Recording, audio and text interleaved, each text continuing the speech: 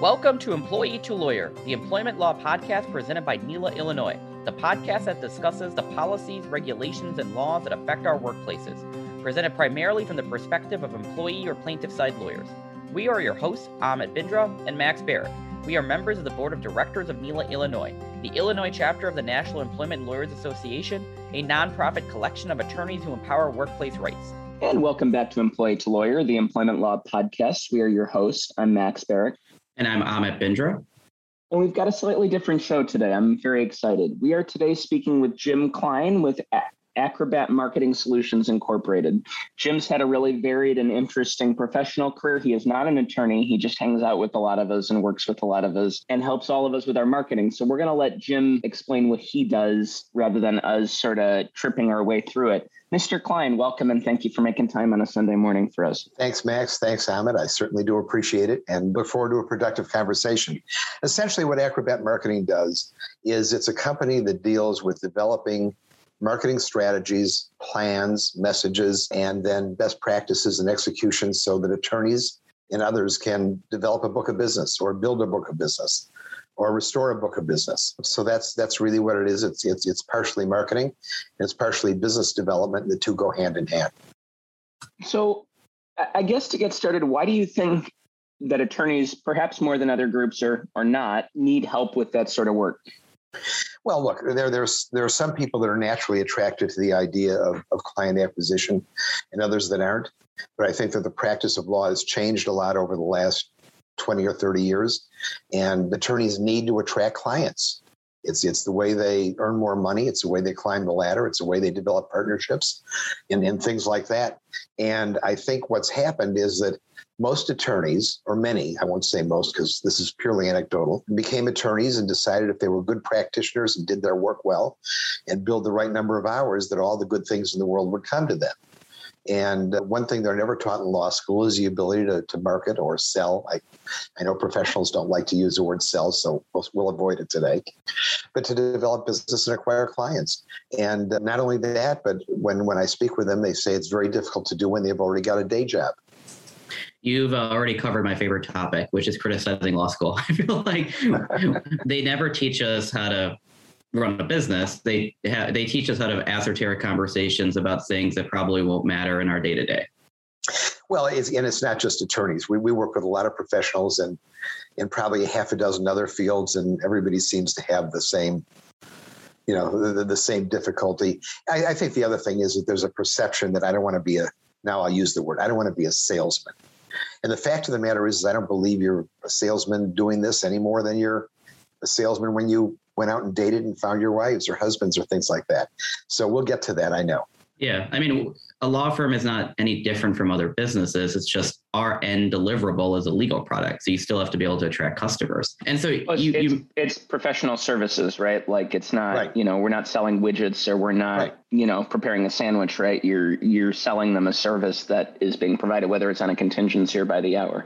And while some of the principles are the same, doing professional services really is totally different because, as you all know, you're providing an intangible, right? So that's a little bit different than a widget or a sandwich. I gotta get a more up-to-date reference. That was what they used in Econ 101 in like 2007 when I was in college. Yeah.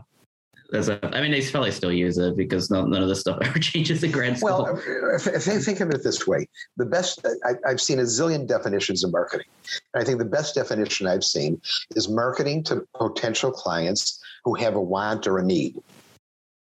Right. So, that's really, that's really what we're after, fulfilling wants and fulfilling needs.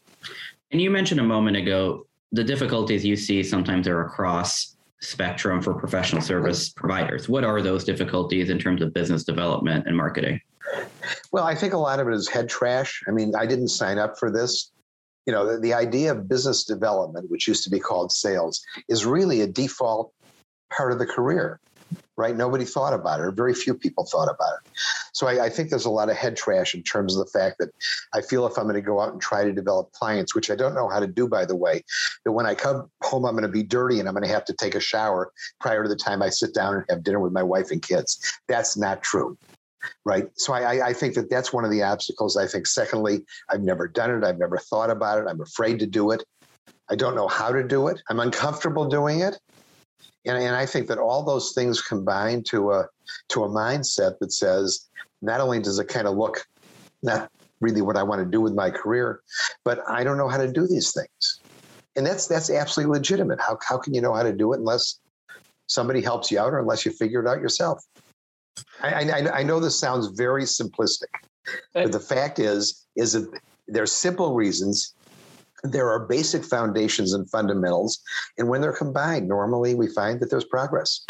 No, I think you're right. It sounds simplistic, but it goes back to what you were saying earlier. The folks who go to law school or go into these sectors aren't going into it to network. They're going into it to put their head down and write a term paper. That's why I went to law school. I was like, I like arguing and I like writing and I like term papers. And so this will be great. And that's not what the profession is. It is, but it's different too. Sure.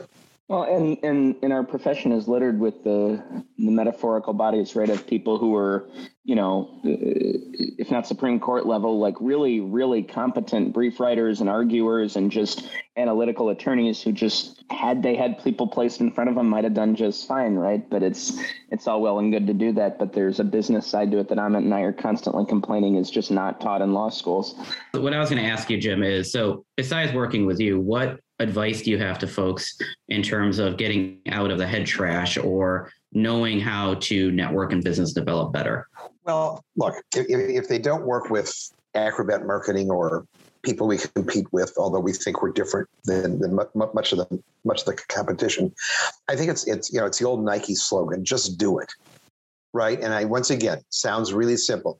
Get out, meet somebody, talk to somebody, see if you can get an introduction. Try to hone in on a specific marketplace you want.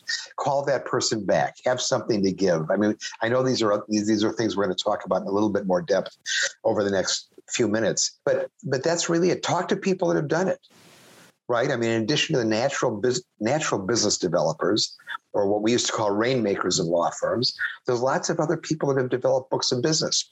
Talk to them. Ask them. Find out what their issues were. Find out how they overcome the obstacles. I mean, generally, in terms of going out and trying to seek business, anecdotally, there's 4 obstacles that people need to overcome. And if you don't mind, I'll tell you what they are very simply. And we've given talks on this for hours on end. One is, I don't have confidence. I'm a good practitioner. I'm a bright guy. I'm a wonderful person, but I don't have the confidence to go out and meet people and develop business. We work in terms of how do you overcome that? Secondly, this is the biggest one of all, by the way. I know what I want to say, but I don't know how to say it. The truth of the matter is if you just speak your mind, what we call speak to the issues, you can tell anybody anything if you say it in the right language. And most people are unsure of how to say things. The third one is that practitioners, just like the rest of us mere mortals, have a tendency to make assumptions. So they already have an attorney. They already have a law firm. They know everybody. They're in a large networking group. What do they need me for? How do you know any of that's true? And even if some of it is, why should that preclude you from going out and doing what you want to do and getting done what you want? So that's 3. The fourth one, which I think is kind of interesting, and this is just, once again, it's anecdotal, is that people follow protocol. And while I'm really glad that my mom and dad taught me how to say please and thank you, some of the other stuff is absolutely ridiculous. Why would you, if somebody says, call me back in 3 months, why would you wait 3 months? We've asked this question in seminars of great numbers of people, and they all want to follow protocol. That doesn't mean you call somebody after a month and say, hey, Amit, hey, Max, tell me what's going on, right? You've got to have a reason. There's got to be a strategy behind it.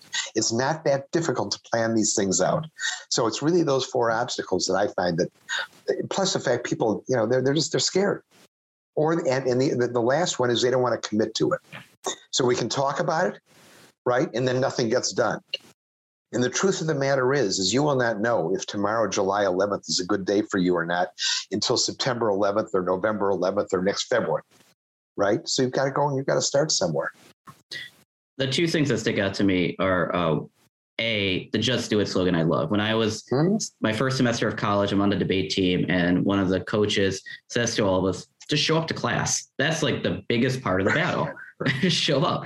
And that's how I've actually approached networking a lot of times is there'll be an event, be like, I just got to show up. I got to meet people. Worst case scenario, I can learn from other people from osmosis. Best case scenario, I develop a core relationship. And then the other thing you just said that stuck out to me is a protocol approach. And the reason is when we're negotiating, when we're in cases, you don't sometimes follow a protocol. You do things differently. And so I'm not sure why people wouldn't apply that to business development too. Your first 2 points about confidence and not knowing how to say it, are those somewhat interrelated? Is it a lot of times a confidence issue where people don't feel confident and thus don't know how to say things properly? That's a great comment, Amit. They are certainly interrelated, but I think that they're separated a little bit by the fact that, first you've got to kind of develop the confidence in terms of getting out there, not being afraid, right? Making some mistakes, finding some victories along the way. And secondly, I think that, people don't know how to ask for the business sometimes. And I contend you can do it on your first meeting with somebody if you say it properly without offending them. And at least they know where your intentions are. So what advice? Oh, sorry, Max. I was going to say, I remember when I finally felt ready in my career and I like to actually start asking for people to send me a referral. And it was some mentor who I'd had for years. And I waited till we were done with lunch, walking towards the L and headed in that direction. And this is somebody who my relationship with this person had been, he was somebody I met as a law clerk, basically cold calling through a Rolodex of firms that did stuff I was interested in law school, who had taken me to probably upwards of close to 10 lunches, invited me to events, clearly was not expecting anything from me and had undertaken anything other than just to be helpful to some young person in his career and had told me as much. And yet I was still so afraid to make that ask that I waited till we were shaking hands and saying goodbye on the street. You know what I mean? And it was one of those things that's you again, just going back to, you wish somebody would teach these things in life, because everybody's had help professionally somehow, whether through a parent or a friend or in anything. And it's just being able, having that freedom to ask for that. I think we're also conditioned never to ask for help. Well, that's a really good point too. So I had a case against an attorney and I just wanted to do some background research, and I found an article he wrote about nonprofit work. And the article was basically look, if you're on a nonprofit board and you're not picking up the phone and asking for money, what is the point? And that actually resonated both for the nonprofit side, but also business development. If you're not going to ask, so What are you doing? Right. I dealt with a professional in another field for a couple of years. And we had arguments each month because he said he had to meet somebody 7 times before he could ask him for business. And my response is, now you know why you don't have any business. Yeah, that's a lot. So what advice then do you have to people in terms of becoming more confident and overcoming kind of the 4 to 5 obstacles you laid out? I think it's a matter of trying it. I also think it's a matter of finding people you can talk to debrief with, to ask them what their experiences were. But and I was working with an attorney, lovely, lovely person. And at one point she said to me, when does the theoretical aspect of what we're talking about turn into reality? And I said, as soon as you go out and invite somebody to lunch or have a cup of coffee. So I really think the more you do it, sometimes there's a great phrase, sometimes you've got to be comfortable being a bit uncomfortable, right? And I think any of us that have done this know, and it happened to me in my career because, I'm outgoing, I'm extroverted, blah, blah, blah. But I would still kind of be apprehensive anytime I would ask somebody, make a cold call, try to meet somebody. The second time it was easier. The third time it was easier. And ultimately, I think that if you do it right, now you need a strong premise, you need a good message, right? You need a good strategy. You got to think about these things because the plan comes first. But I think once you do it, ultimately it enters your DNA, it enters your bloodstream. And at that point, it becomes much more automatic.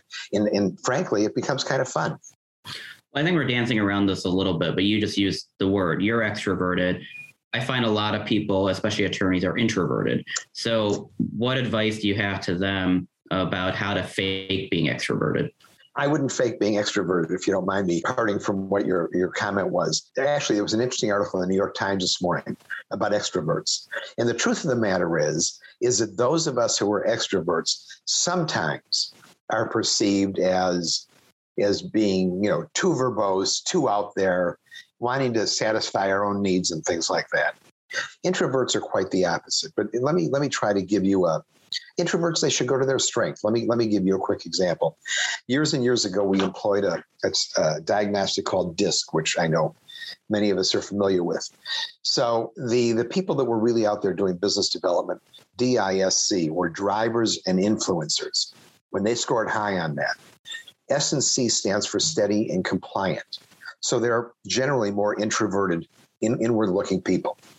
So I'm dealing with an attorney in the later stages of his career, and we go through the diagnostic, and he comes out a high S&C, high steady and compliant, very low driver, very low influencer. And he said to me, okay, now that we've seen the results of the test, what am I supposed to do to be a business developer? I said, well, tell me something. If you were out hiring an attorney, would you rather hire somebody who's steady and compliant or somebody who's a driver and an influencer? He said, well, you'd rather hire somebody like me. I said, that's exactly true. Now, once you believe in that, I think an introverted person, I don't know that they change. They're certainly capable of some socialization. But a great advantage that introverts have oftentimes is that they're great listeners. They're thoughtful questioners, right? And what we know is that people buy people that they like, right? People that they can relate to, an affinity that we share between each other. And there are people that are going to go directly to those people that you're calling introverts, and they're going to avoid extroverts just for that reason. And the good news is it's a big universe out there. So there's lots of people. I think the other thing is it's not just necessarily introverts and extroverts. There's all sorts of personality assessments. And basically, what they teach you, and when you talk about emotional intelligence, which I know is not our topic today, is that you want to celebrate the differences that we have, number one. And number two, I want to be able to speak with you the way you want to be communicated with. So it doesn't mean my message changes, but the way that I approach you may be different based on if you're an extrovert, an introvert, or any of the things in between. And I think that goes to just not having the same package for everybody, right? Like not saying everything is, what is it, the old adage? I always biff this one. It's like if you're a carpenter, everything looks like to a carpenter, everything looks like a nail, or if you're a hammer, everything looks like a nail. Like having different strategies for different people and having the emotional intelligence to apply it different. Right. Right, exactly. A lot of our work is done on an individual one-on-one basis. The reason is because everybody is different. It doesn't mean there aren't good business practices, right? Best practices and things like that, but everybody's different. So how they learn is different and how they communicate is different. But I like your analogy about the carpenter.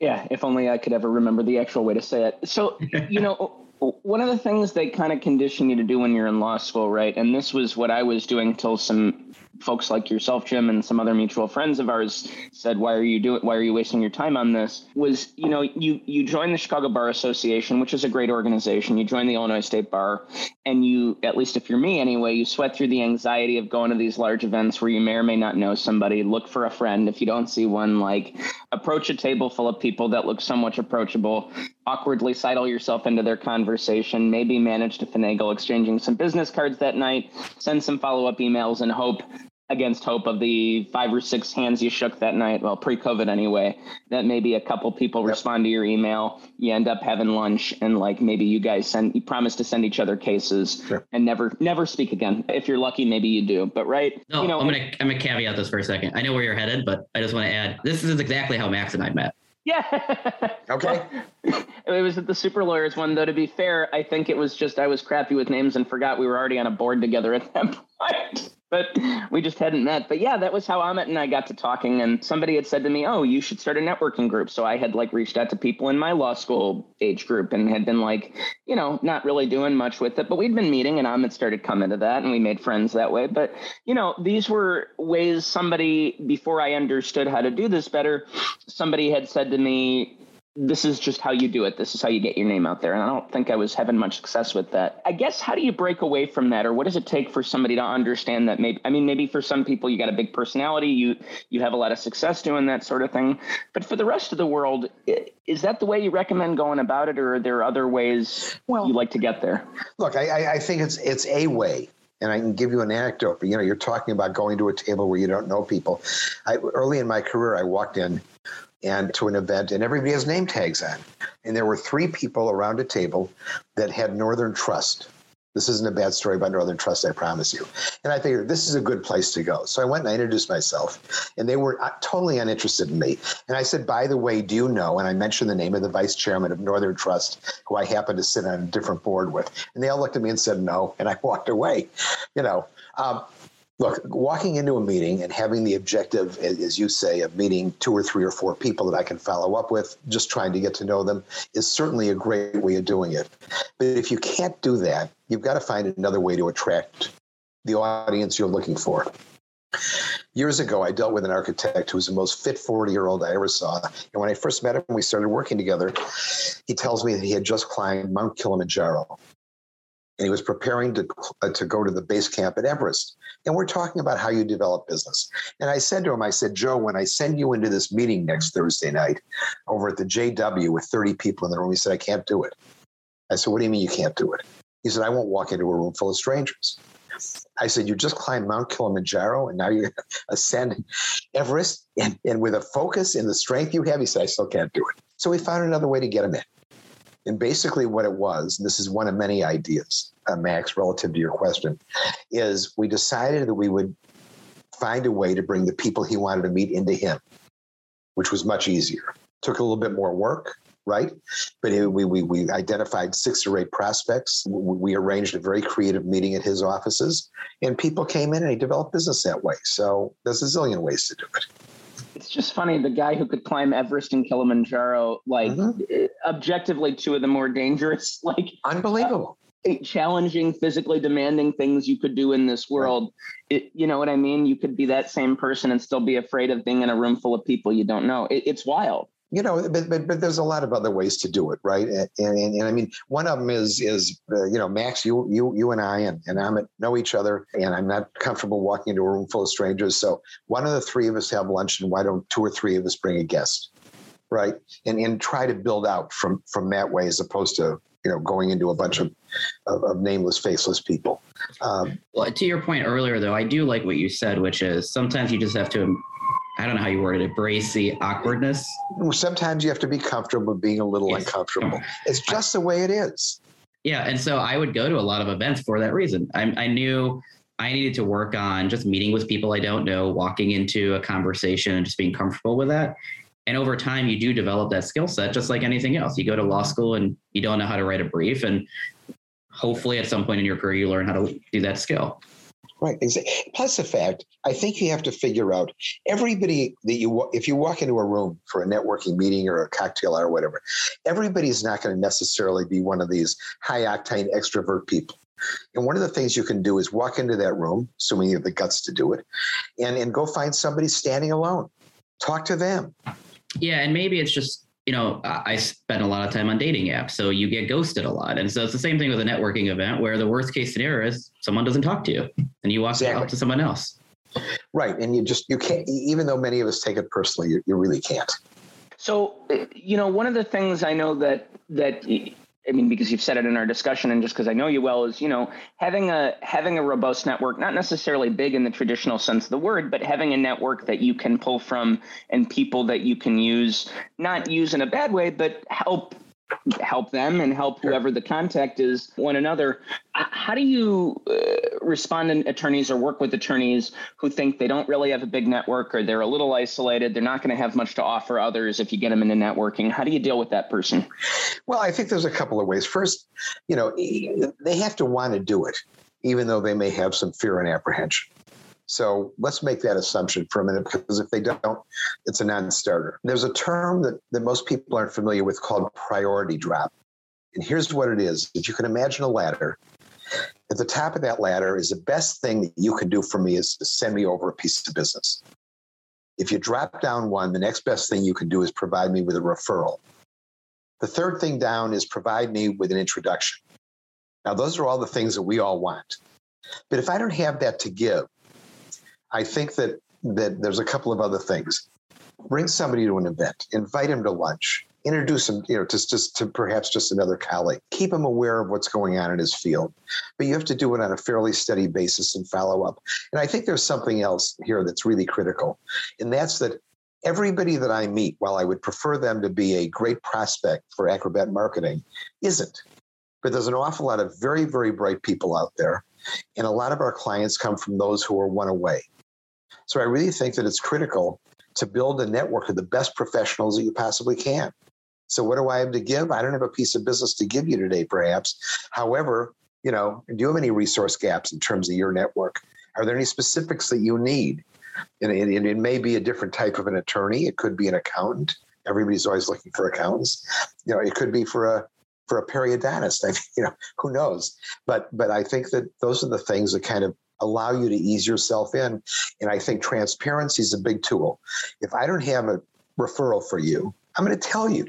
I don't have a referral for you. Doesn't mean I'm not going to think about it. Doesn't mean there may not be an introduction or two, but I really don't fish in that pond, right? I don't farm in that field. I think people appreciate that. And I think it's a chicken egg issue too. You're not going to build a network if you're not showing up. So over time, you will get there. Right, you will. And there's a variety of ways to get there. But I really think that the object of the experience or what the goals are, whether you're new in practice, by the way, or even later in practice, is developing a good, solid network. It's your credibility. It's your reputation. And people love when you think about them. That's something to give.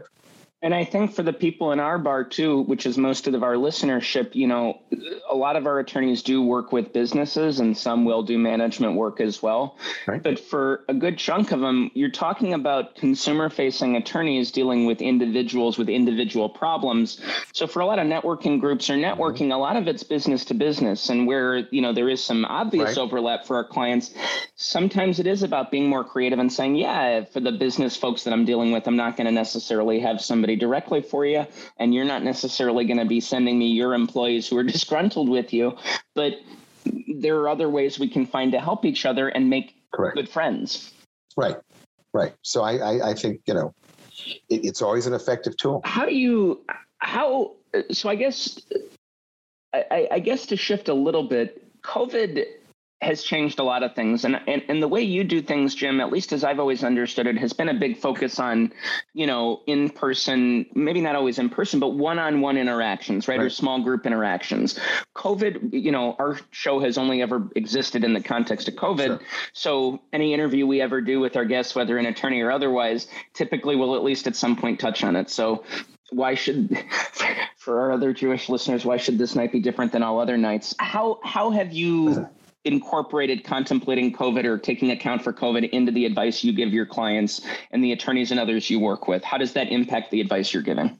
Well, I think you set the stage well. COVID has been a very, very difficult period of time to do business development. It doesn't mean there's not business out there. In fact, what we found is during COVID, people wanted to talk to others more than ever because they had the time to. The Wall Street Journal wrote an article about 6 months ago, maybe a little bit longer, that basically said no big deals were ever done on Zoom. And I think what we were talking about is that there's nothing better than being able to meet in person, right? It's so much easier to develop the affinity. Having said that, business got done during COVID. We began working with a number of new clients, and we have clients that did as well. So I think an issue is that everybody's gotten COVID lazy. So why should I go to the office or why should I meet you face to face when I can just have a Zoom session and everything's the same as it's been for the last 2.5 years almost. So I really don't like that. But what I'm finding today is that a couple of things. First, people are still relying on the old COVID strategy that I'm not going to meet you face to face. But those who are, and downtown is becoming more active, I think, and that are willing to meet for a cup of coffee or a drink or a lunch or just a meeting, I think are beginning to make a lot more progress again, because I think it's the best way to do business, right? It doesn't mean that you can't do it via Zoom, via direct mail, via SEO. All these things are components of a marketing plan. But in terms of what our conversation is today, I don't think anything replaces one-on-one in person. You touched on this kind of at the very beginning of this podcast about a lot of times attorneys think of this as a second job. I have a day job. And I feel like, the folks who are doing business development, they've got client work to deal with. They're managing teams and firms. And you just touched upon this too. There's so many different ways to market now. You can do in person, you can do virtual, you can write articles. Yep. So how do you recommend then folks don't burn out from all of that? Well, that's certainly an interesting topic because I've experienced burnout in my career once, and it's very, very tough. I think here's what it is. I think balance is critical. I know that's a popular word today. I think business development is something that has to be done every week. You can't just do it, then put it away for 3 months. It doesn't work that way. There's got to be a continuity. I think you've got to find a way to take some pleasure in doing it, because it is, to me, it's very exciting. I'm going to meet new people. I'm going to learn about their practices. I'm going to learn about what they do. learn about where their aches and pains are, where the opportunity is, and have the potential of being able to help them out, either professionally or otherwise. Burnout is difficult, but I think it's probably putting business development in the mix helps people avoid burnout more than not, because if you're required to bill 1,800 to 2,400 hours a year, or whatever that number is, it means you're not doing much in terms of anything else. And the fact of the matter is, pardon me for saying it simplistically again, everybody's got to eat lunch. So instead of eating at your desk, go out and meet somebody. Does that? I don't know if that answers your question or not. No, it does. Yeah. I think to some degree that it's a good thing with business development because you can always do it, right? There's always someone you can be meeting, but that can also then, like you said, you got to develop a balance. Right. But the corollary to that, or in addition to that, is go out and try something new. Right. I mean, let's talk about other audiences. Let's talk about other people that we can affect. Let's talk about a twist in terms of what we do every day. And if we use our business development time, or our networking time, if you want to call it that, to do some of those things, I just think it's healthier, and you walk away with a more positive attitude saying, hey, that was pretty good. Yeah, that's one thing I've enjoyed about what you've said today is finding a way to authentically market, either, going to a networking event to learn about someone, or finding what you enjoy and figuring out a way to approach to marketing that way. Well, yeah, and I also think that there's an opportunity for all of us out there to develop leadership capabilities. I think that particularly in an area where a lot of the work is parity from what your firm does to the next, right? So differentiation is critical. And I don't know how much we're going to talk about that today, but differentiation, message, being distinct, being memorable is really different. It is really critical. And I think that if you can become a leader, I'm not saying that you're General Patton, or Mike Milley walking down LaSalle, marching with his troops. But I really think that not only is it a matter of being able to give, being able to help people, being relevant to them, which is another key word, but also being able to be a leader in terms of the fact that people want to be with you. They want to associate with you. Well, and that's a good point you just brought up a moment ago, too. I know you do some work with mid-level to senior level professionals. Right. How, if at all, is the business development different in that world?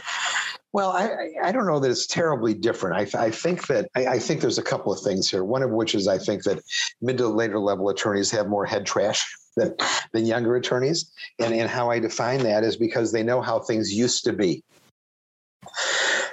So I deal with a number of mid-level attorneys that have really never put themselves out there.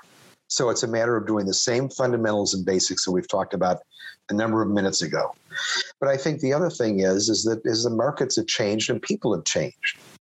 So I think it's a matter of how do you develop a message that gives you the confidence and relevance, which is key, to get out from behind your desk.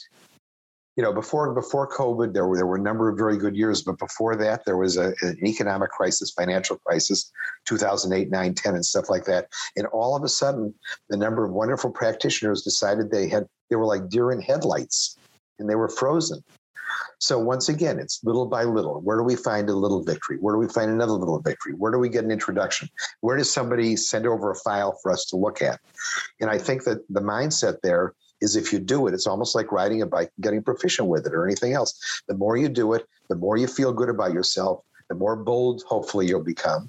And you're going to win some and lose some, but at least you're going to get out there and win some.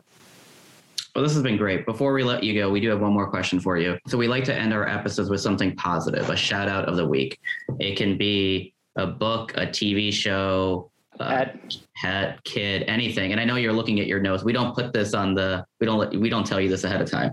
So it's how we know if anybody has listened to us before. Well, I'll tell you what. Here's the shout out. I mean, if I do a shout out about one of my kids or my grandchildren, that's not appropriate here. But here's really, is there some shout out? Is there something I want to plug?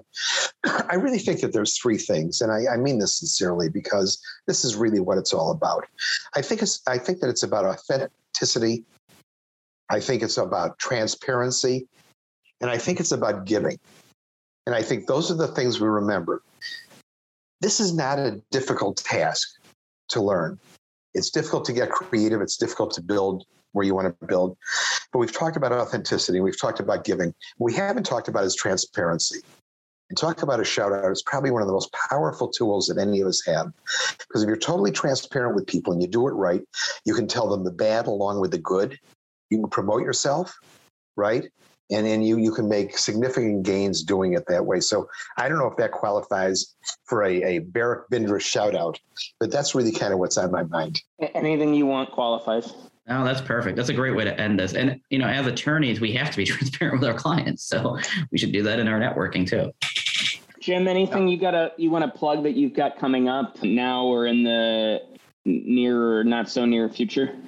No, it's a fairly busy time. I'm doing some more group work with people in the area of what we do, plus personality assessment, plus networking, which I really prefer to call relationship building. We're dealing with more associates sometimes in that area, or even in the case of one law firm, we're dealing with all their clerks and administrative help because they're critical to your efforts as well. Well, Jim, thank you for sharing your knowledge with us today. Thanks to everybody at home for listening. Please subscribe and share. And if you're interested in hearing more from Jim, check out Acrobat Marketing Solutions or reach out to him. Jim, actually, before I let you go, how do people find you if they want to get in touch with you to ask you more about marketing, work with you, or otherwise? That's really nice of you to ask. The website is acrobatmarketing.com. I can be reached at 312-615-6920. I maintain an office downtown. I'm happy to go anywhere. We have clients that we work with on both coasts, but still primarily in the Chicago area. Thanks to everybody at home for listening. Please check out Acrobat Marketing, and thanks for listening. Our podcast is intended to provide general overviews of employment laws. The statements and opinions provided in this podcast are just that, the host's opinion. We are not your attorneys. This podcast does not create an attorney-client relationship, and it's not intended to provide specific legal advice. For legal questions, please consult with an attorney.